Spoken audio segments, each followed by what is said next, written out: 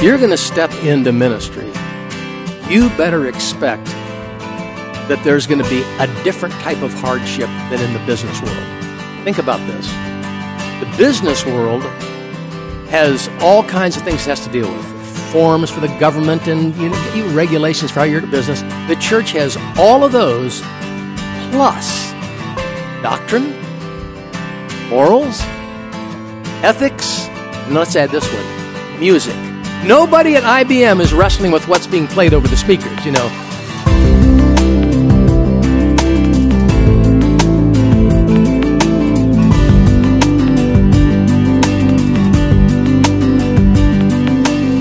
on the show, we have Mike Minter. Mike was a pastor for 48 years in the Washington, D.C. area. He has 4 kids. Many of you are probably familiar with Kelly, one of our authors. And Mike recently moved to Nashville, lives in our neighborhood. We had him in our kitchen table to talk about 6 questions you should ask before you quit, which, Lindley, this is a topic that many people have requested, so I'm excited to talk about this today. All right. Well, good morning, Lindley. Good morning, Ben. We're in the kitchen. We're Lifeway homeless right now. We are Lifeway homeless. We're getting ready to move into a brand new space for Lifeway, a new teaming space. Can't wait to do it. But we're in our kitchen with one of our best friends. Mike Minter is with us. Hi, Mike. Hello. Good to be here. Glad I'm in your kitchen. I can eat while I'm talking. I can go fix you something real quick. I love it. A little over easy on the eggs. Okay. Mike was a pastor for 40 plus years. About 48. 48 years of a single church in Washington, D.C. area. Correct. And tell us a little about you, Mike.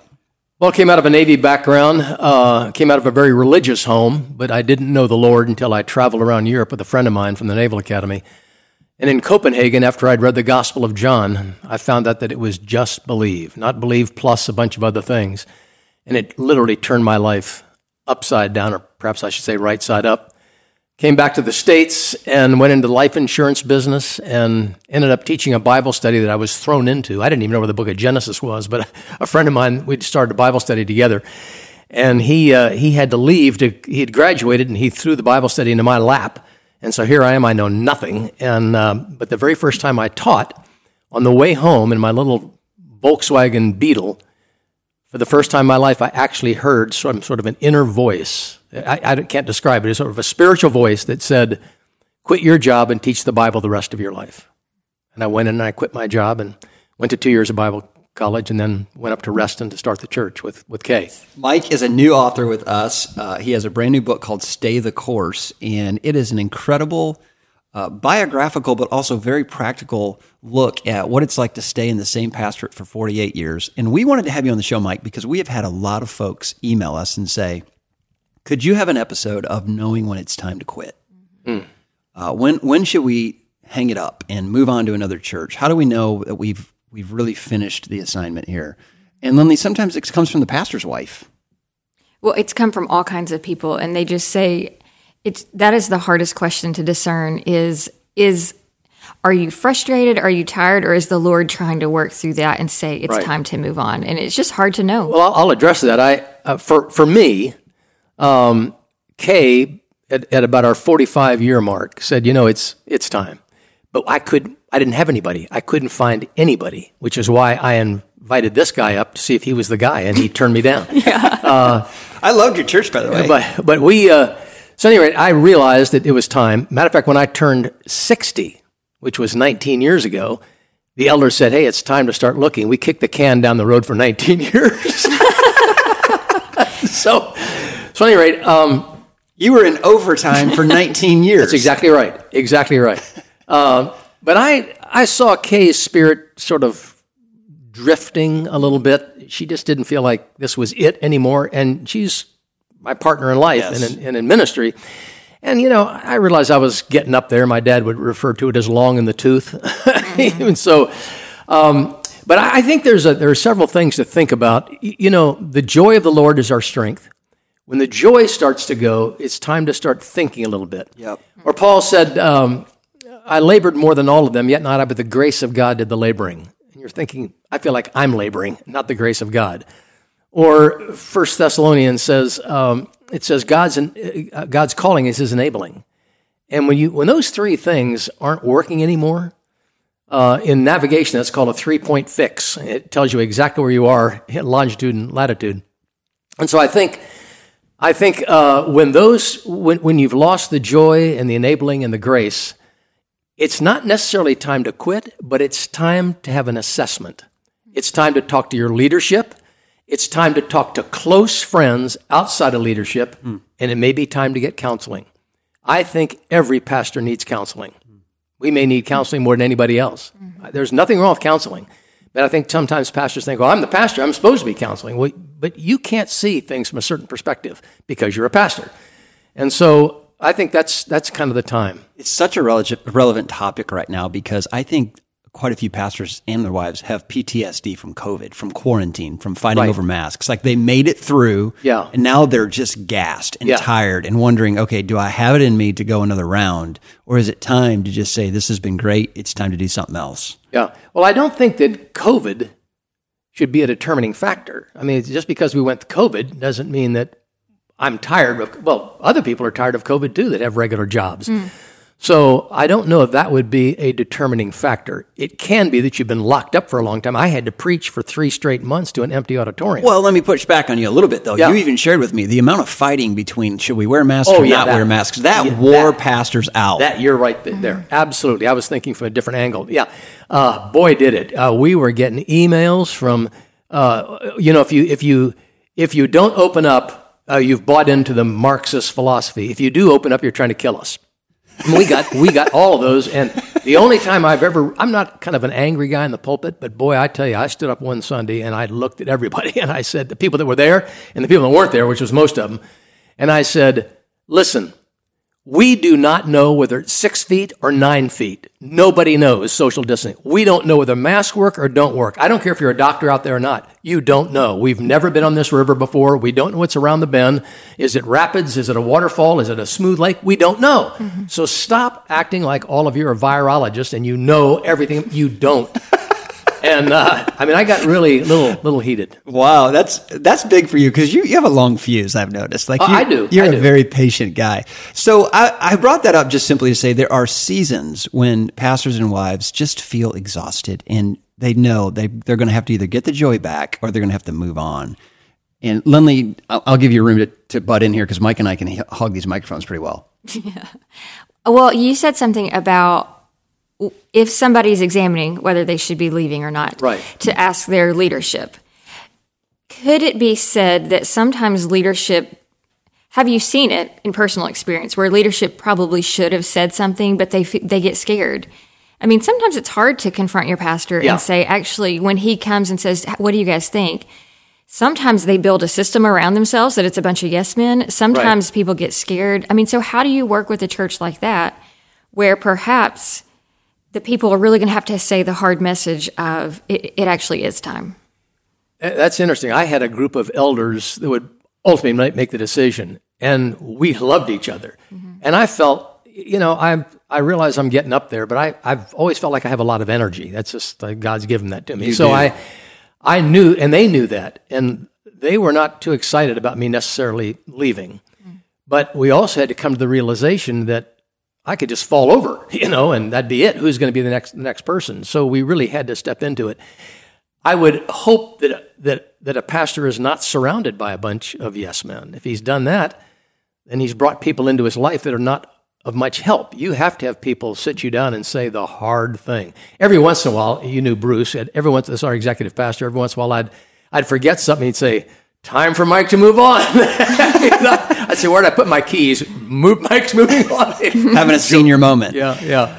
So, I think if you've got a really strong and diverse leadership team, got people that say the hard thing, people all over the map, when you have that investment in your life, you're probably going to get a pretty good read on where you are and what's going on. So that would be my Mike, take on that. In your book, Stay the Course, which is available at lifeway.com, I would want to bring up these 2 pitfalls. I'm going to read the first one. I'm going to let Lindley read the second one. All right. You mentioned 2 pitfalls that we don't want to fall into when we're thinking about quitting. All right. Okay? So the first one is the pitfall of premature action. And here's what you write. Sometimes we want out because the going has gotten really tough and we can't see the light at the end of the tunnel. Yet, as we'll see later in the book, God blesses those who endure. So talk about the pitfall of premature action. Close to 20 years ago, I was shot. And it was just, everything was just caving in from everywhere. And we just moved into our new house in case I don't even think we ought to hang pictures. I don't think we're going to be here that long. And I literally went in with my resignation letter. I just walked right into an elder meeting. I said, I'm done. I am cooked. I'm done. And I handed him the letter, and the head of the elder board tore it up and said, okay, now, first on the agenda, he just kept right on going. They didn't accept it. And as it turned out, everything worked out fine. So I think you can get to a place where you feel like, I see no way out of this. There is no, it's like Moses at the Red Sea. But God told him to take his staff and stand still and see the salvation of our God. And you're going to have those moments where you are absolutely at the end. I probably had 5 or 6 of those. And God always swooped in at the last minute with his grace and rescued me. We lost 1,000 people one year to a huge church that moved in near us. 1,000 people. I thought we were going to capsize. We went from 2,500 to 1,500 almost overnight. Wow. The giving didn't drop at all, which said something. I had probably 5 or 6 of those times when I thought, this is it. But I also had people come alongside me and say, don't be premature. Wait a minute. I had some people that really walked me through some of the most difficult times of my life, and you better have some of those people on your team. You just have to be careful. You have to be very, very careful in not jumping the gun. I understand there's something like 1,500 pastors a month that are leaving the ministry. Absolutely. I read that a while back. I was just with state convention leaders from all over the country, and one state reported up to 20% of their churches is right now in a search for a new pastor. Wow. There's a massive shortage right now because a lot of people have quit. Right. So premature action is one. Let me give them the second one. So pitfall number 2, you said, was rationalization. It says, we begin to say things like, with all that I do for God, if this is how I get treated, then I am out of here. This kind of attitude comes from sinful pride. If the apostles, not to mention our Lord himself, suffered so much in their ministries, why should we be different? Yeah. You can expect, if you're going to step into ministry, you better expect that there's going to be a different type of hardship than in the business world. Think about this. The business world has all kinds of things it has to deal with. Forms for the government and regulations for how your church operates. The church, your business. The church has all of those plus doctrine, morals, ethics, and let's add this one, music. Ever think of that? Nobody at IBM is wrestling with what's being played over the speakers, Or how loud. Yeah, or how loud. Mm-hmm. But in church, music, every week there's a complaint. I didn't like that song. It was too loud. It wasn't loud enough. There's something about music, and we are paid to tell people how bad they are. Did you ever think of that? Yes. We're to reprove, rebuke, exhort. And so it's a strange job. I mean, it is an upside-down job. And That's interesting. And in the business world, people can't just pack up and leave. They don't have a job. But in church, I'm going down the street. I didn't like what you said this past Sunday. We're out of here. And it's a strange animal. It's really strange. I mean, you said that the way we're paid. We're also paid to have our families really examined and watched. Yeah. Scrutinized. Yeah. I want you to tell the story about Kelly. Lindley and I read this. I love of course, this part. Those of you listening, Kelly Minter, one of our leading female women's authors, is Mike's daughter, and she's a little feisty, like Lindley. Yeah, she's feisty. And one time, you hauled her into the Christian school, and talk about that. Well, she was at a Christian school, and she was doing something. I don't know what. I know Kelly's pretty honest. She's straight-laced in those areas, but some teacher thought she was lying and said to her, pastor's daughters shouldn't lie. And she thought to herself, is it okay for a plumber's daughter to lie? Why is it pastor's daughter? And so she came home and told me that. She said, Dad, I wasn't lying. So she was under the microscope. Mm-hmm. But I will say this, I don't think through the years that my kids were that much. We did have a music guy years ago that didn't like one of my kids, and he wouldn't let her in any of the plays. He would find something wrong. And if I went to him and he would say, oh, you're protecting your daughter. It's just difficult. Yeah, that's tough. But I didn't have too many of those. I have to admit, I think the people at our church treated our kids pretty well overall. Well, you said premature action and rationalization are 2 pitfalls, but then here's the real meat of the show today. You ask 6 questions that we ought to look at ourselves before we quit the ministry. Right. Before we hang it up, here are 6 questions to ask before you quit. I'm going to ask the first 2, and then I'll hand it over to Lindley. She'll ask the next 2, and we'll keep going. But man, these are great questions. When I read the book, I ran right to Lindley and said, this is like the most practical analysis I've ever seen put forth in a book about whether it's time to quit. So question number 1, have you given your ministry enough time to develop? That's a good question. Talk about it. Yeah. You have to, if it's almost like anything, it's like putting a seed in the ground. Come on, come up. That doesn't work that way. I talked to, this is interesting because I bumped into a pastor a number of years ago, and I was at a meeting, and he told the story of wanting to quit 20 years ago. And he kept telling this story about wanting to quit. And he said, then I found a pastor in the local area that sat down with me and talked me out of it. And he's just talking away, and he said, it was Mike Minter. And I went, me? I don't even know you. He goes, oh yeah, you and I had lunch 20 years ago. Wow. And it all started coming back. He was going to hang it up. And I talked to him and asked him a lot of the questions here, and he stayed with it. Now he has a mega church. It's a very influential church in Northern Virginia. And I thought, that was God's blessing on my life to hear that. I mean, what did I do? I just gave him some tips. Well, we had Paul Tripp on the show, and he was talking about some of the best advice he'd ever received. And he was a young pastor, and he got upset and resigned the church and went back to his house. And an older man came and stood on his doorstep and said, Paul, if the immature pastors always leave, how are we ever going to get a mature one? Yeah, right. And I thought that's such a great way to put it. It takes time to get mature in ministry. It takes time to work through the problems, to clean up the messes, and you can't do it overnight. And I would even say this. You did kindly invite me to your church to ask me to consider being the pastor, but the ministry of Lifeway had not developed enough yet for me to even think about that. So there is seasons where you're like, I think I want to quit, or maybe I should leave, but it just isn't time. I think you actually were thinking about it a little bit because it was hard. It was. I mean, honestly, the timing of the resting thing, Ben was still restless here, and it was hard. And I think it was kind of like the easiest thing to do would be to leave and go to something I know. Right. So, this idea of growing, here's a problem: the internet. I think I'll listen to John MacArthur today. I think I'll listen to Alistair Begg, and then you want to be them. Well, these guys have been around for years, and young pastors have a dream that they're going to be the next Matt Chandler. They just have that, they think they've got that, and they don't. And they're expecting the crowds to come in, and the people are leaving, and they get discouraged. You've got to stay in your own seat, stop getting on the internet and listening to these incredible communicative gurus that are just so gifted.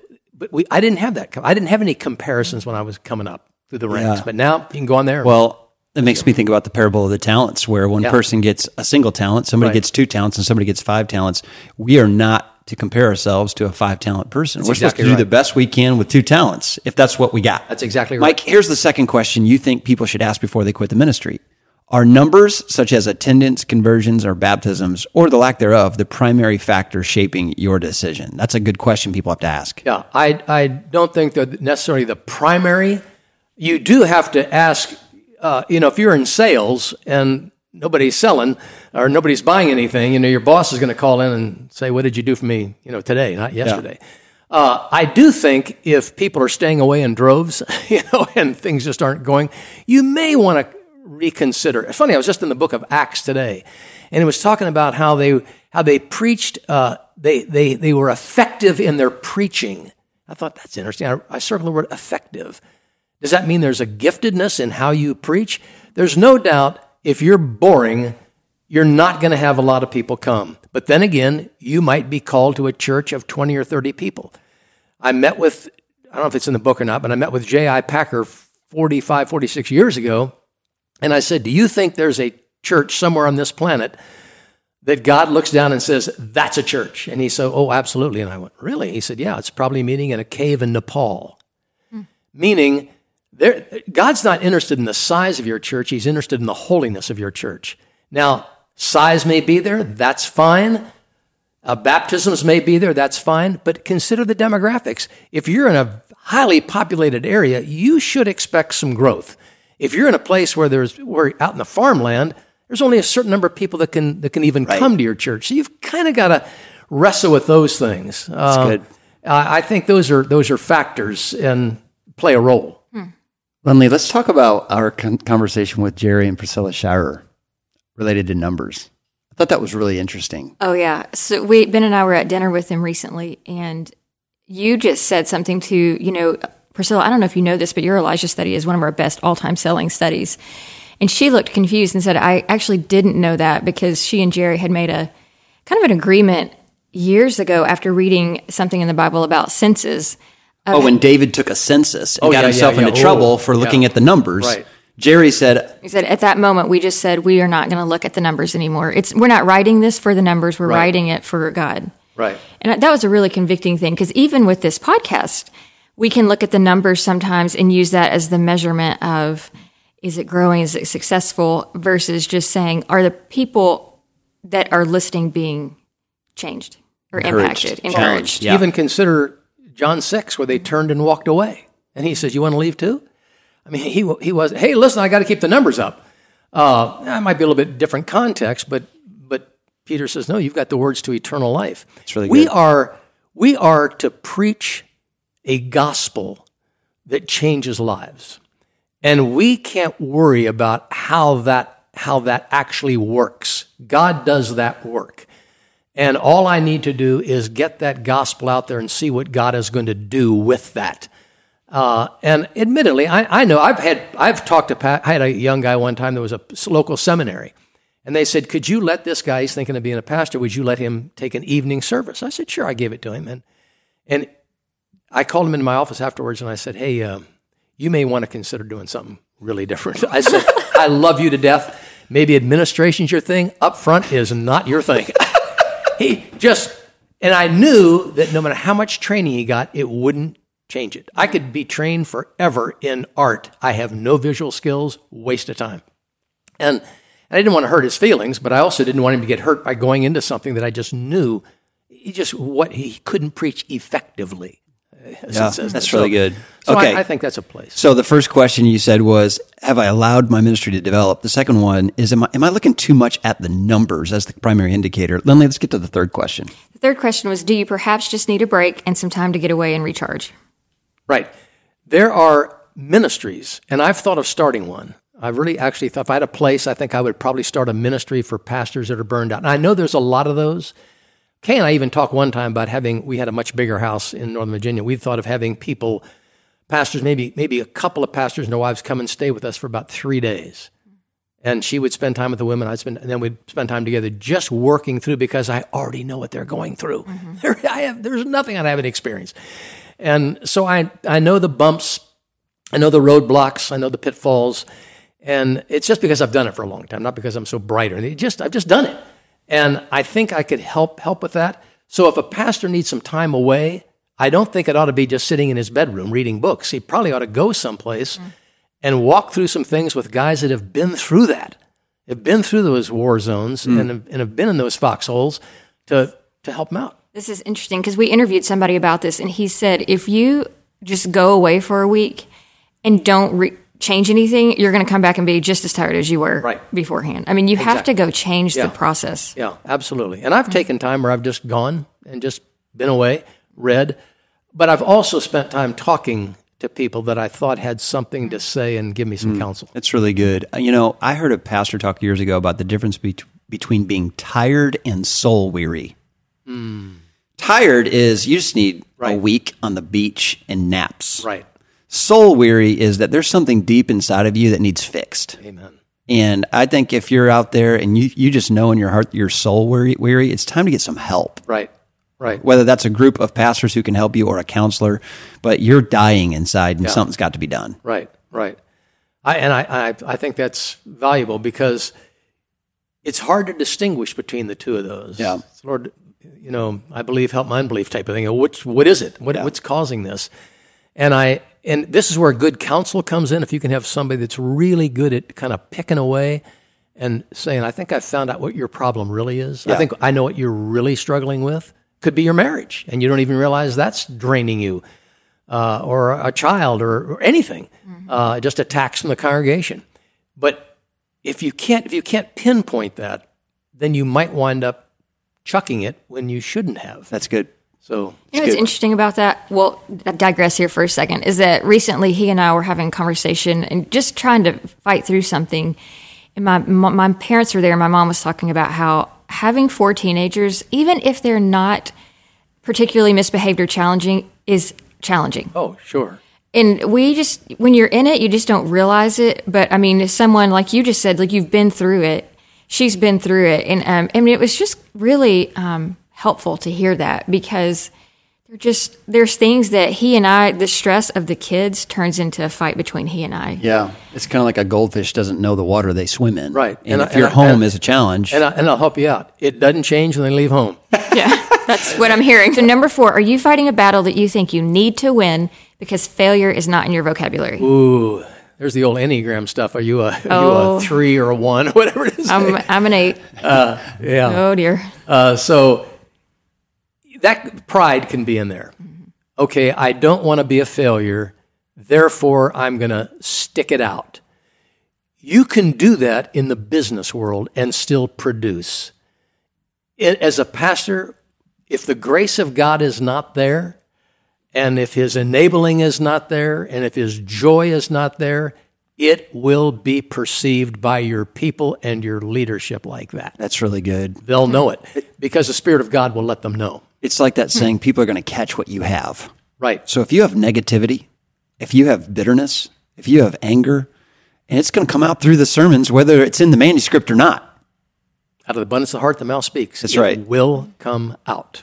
That's a good question. So say the question one more time. So the question was, are you fighting a battle that you think you need to win because failure is not in your vocabulary? And that's really, Mike, where you say, like, probably need some people around you who love you that can look and say, hey, you are going to kill yourself if you keep doing this. It also feeds into the next question, which says, are you staying in the fight out of personal pride or for the glory of God? Yeah. Many, many years ago, there's a guy I led to Christ, and he became competitive with me. I led him to Christ, and he was an ex-football player, big, tough guy, a get-it-done, run-over-you kind of guy. So he goes to seminary so that he can exceed me, and everything was competitive. And I'd let him have the pulpit from time to time. He wasn't that great in the pulpit, but he just had to get everything done. So eventually, the pride was so great in him, I went before the elders, and I said, it's him or me. And here I'd led the guy to the Lord. And I said, I can't stay here and him be an elder. It's just not going to work. And so he decided he wanted to start a church. I got up before the congregation and I said, John wants to start a church. Anybody that wants to go with him, I give you my blessing. 60 people went with him. I knew what was going to happen. The thing blew up in a few months. He started another church. It blew up again. Never saw him for years. Came back to me many, many years later and said, I want to ask your forgiveness. I had no business being a pastor. I knew that from day one. I knew his personality, his care for people, his just way. It was all competitive. I've got to have a bigger church than Mike's got. And he was going to prove it. And I just knew the handwriting on the wall right off the bat. God wasn't going to exalt that at all or lift that up. So you see some things through the years, and ministry can be competitive. If you find out the church down the street is growing like crazy and yours isn't, what's wrong with me? Yep. What have I done wrong? Or that guy can say, look what I've done right. And that's right. It's trouble. Pride is the monster. I told Lindley today, one of my favorite passages in Scripture is when Peter and Jesus go for a walk. And Jesus says, Peter, when you were younger, you got dressed how you wanted. But when you're older, they're going to take you to a place you want to go. They're going to stretch out your hands. Right. But the part that really gets me is he turns around and he sees John standing there. And he says, what about him? What are you going to make him do? It was all about comparison for Peter. He wasn't concerned about suffering. He was concerned about not finishing first. That's exactly right. And the reason I love that passage is that's who I am when I'm not walking in the Holy Spirit. Like, I want to win. Yeah. And winning means I need to make you lose. Yeah. And pastors can develop that spirit. They really can. One of the things that I wanted to leave a legacy in Northern Virginia was, can we do this together? All the churches, can we do this together? You're going to do things, your music might be different, you might have a little doctrinal difference here or there, but can we do this together? And when somebody leaves our church, I'll say, hey, let me tell you a church I think you would fit in well. And then I'll call the pastor and say, this guy's coming over there, or whatever.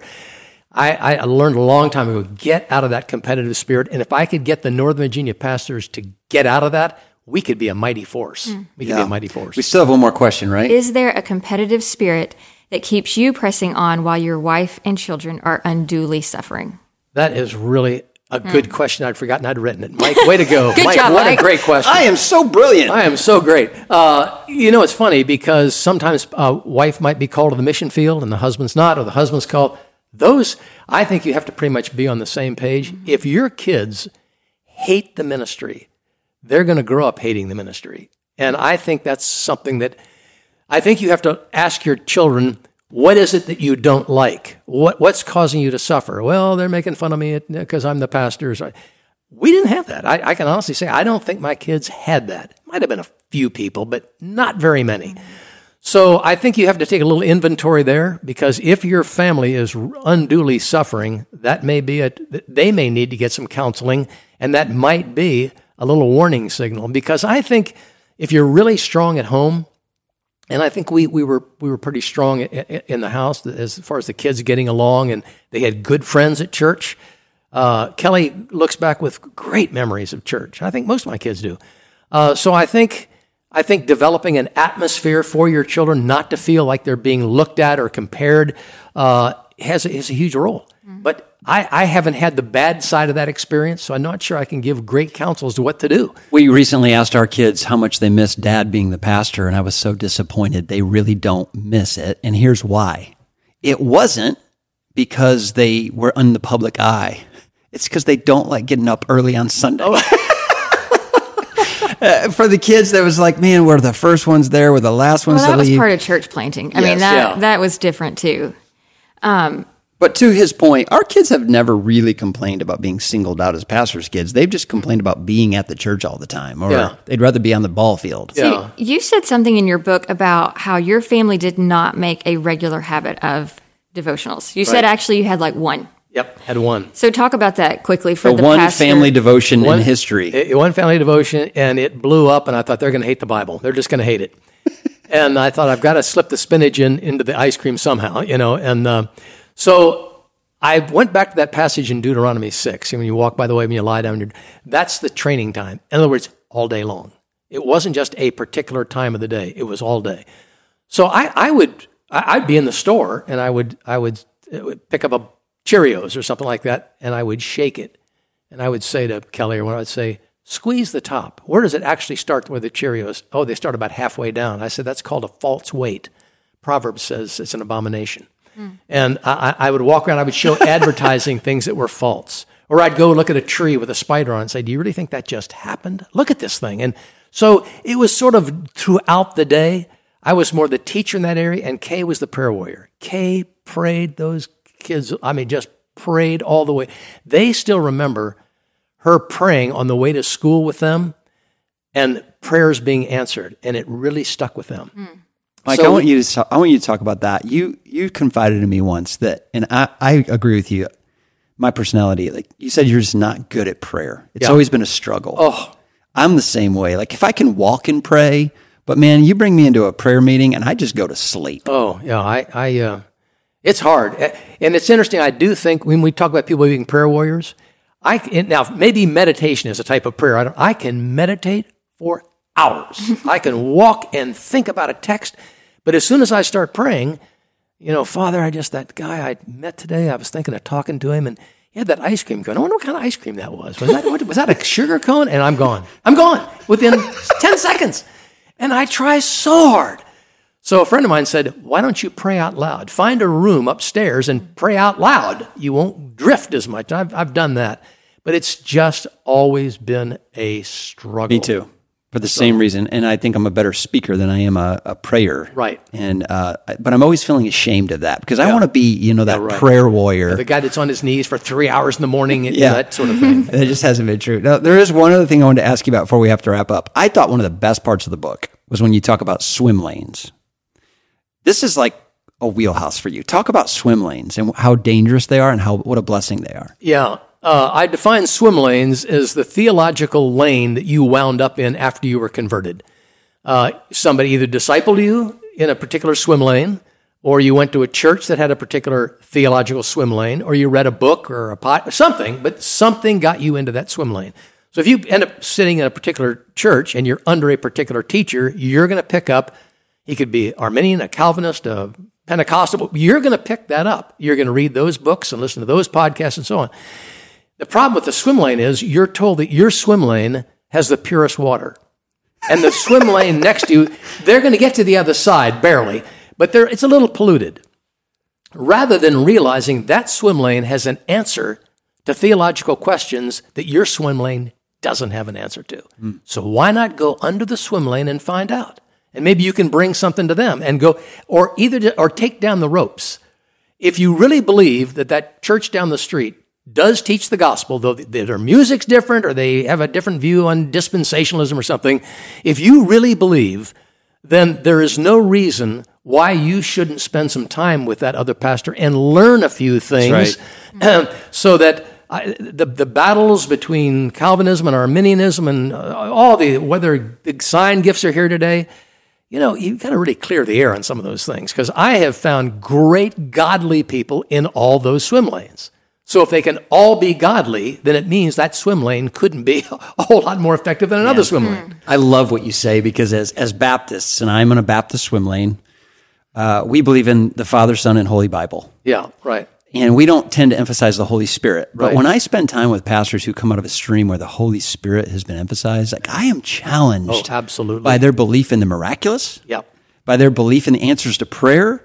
It's good for a Baptist to read a good charismatic theologian. Absolutely. And just be challenged in some ways. I love that about you, that you've tried to foster that.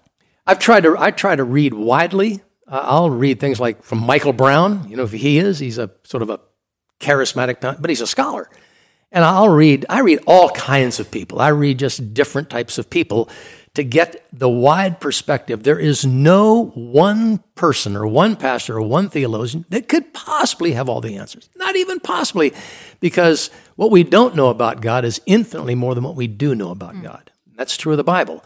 So, break down the barriers and learn a little bit. I'm reminded, when I think about some of those, when I'm thinking about the challenges of ministry, the mother that comes down, knocks on her son's door one morning and says, "Time for church."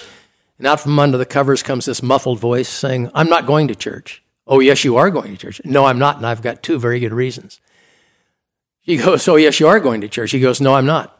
Reason number one, I don't like those people down there. Number two, they don't like me." She goes, "Oh, yes, you are going to church. And I've got two very good reasons. Number one, you're 45 years old. Number two, you're the pastor." So that's how you feel sometimes in some of these swim lanes, or That's even in life and ministry. Ministry is complicated, but it's a lot of fun too. Okay, well, we got to wrap up because we have more content than we can put on a podcast right now. Mike, you've done an awesome job. We have two questions we ask every guest to kind of wrap it up. Number one, I'll ask this one, that Lindley can ask the next one. Number one is, what is, in your mind, one of the hardest things about being a pastor living in the glass house? What was always a challenge for you? I think probably living a life knowing that I'm going to come upon my community in the grocery store, wherever I am. I remember one time I was coming out of a grocery store up in Northern Virginia, and I was in a line of about 3 or 4 cars, and somebody wasn't paying up attention up front. I just drove around. And the wife in the car that I swung around said, "What a jerk." And the husband said, "That's our pastor." And they told me the story later. So you feel like wherever you're around, are you like I've many times, the waitress comes over later and goes, "By the way, just wanted to see how you were acting. I go to Reston Bible Church." And of course, we're a big church. This woman was driving 30 minutes away to come to church. And I said, "Did I behave myself? There was a tip good enough?" So you sort of feel like, you feel like you're being watched, certainly to some degree. You are. And you are. You know what's wild about that? One time, Lindley and I were at a beach in Mexico, and we are walking down the beach, and in front of us is a pastor and his wife. He doesn't know we're behind them. He's not seen us. And she is using, I'm talking, every cuss word in the book as they're discussing this, as they're talking. And he goes, "Do you know who that is?" And I didn't believe her. I didn't know. And I didn't know who she was. I just said her language is a lot. And she's not quiet about it. And then yes. Well, maybe they took a trip to see if they're going to stay in the ministry. All right, then you got the next question. All right, so there's the hard side. What's the best side about living in the glass house? We really enjoyed having people in our home to see how we lived. We didn't have to put on any airs. My kids weren't put under any constraints. I think sometimes they might have felt a little bit like it, whatever. But I think having people over and letting them see we are normal people. Don't expect more from us just because I'm a pastor. We're real people. I just happen to have a position that teaches the scriptures. Something else I think is important for pastors. Up front, you need to, from time to time, tell people where you're failing. Mm-hmm. I've told our people many times, I'm going to speak on prayer today, not my strength, but it doesn't change the fact that this is still the truth. This is still truth, and I need to learn from it, so I'm studying it and so on. Or one time I lied to the congregation. I knew I had lied, and I didn't retrieve it quick enough, and I let it go, and I could feel the Spirit of God on me, and I had to come back a week later and say, last week, I got to clear the air. I lied, and here's what I said. And I knew it at the time, but I didn't change it. And I want to ask your forgiveness. Every once in a while, you have got to let people know a problem going on in your home. Kay and I we had a knockdown drag out last night, or not that we had those very often, but people going, really? If they put you on a pedestal, man, that's going to come down. You have to let them know you are just another person. Yes, you may know more about the Bible and so on, but you're not holier than any. I know people that know more about the Bible than I do in our congregation and live a far better life than I do, far more mature. But just because you're up front, people have a perspective that they shouldn't have, and you have to make sure they don't have that perspective. The Glass House is a production of Lifeway. It's produced and edited by Angie Elkins.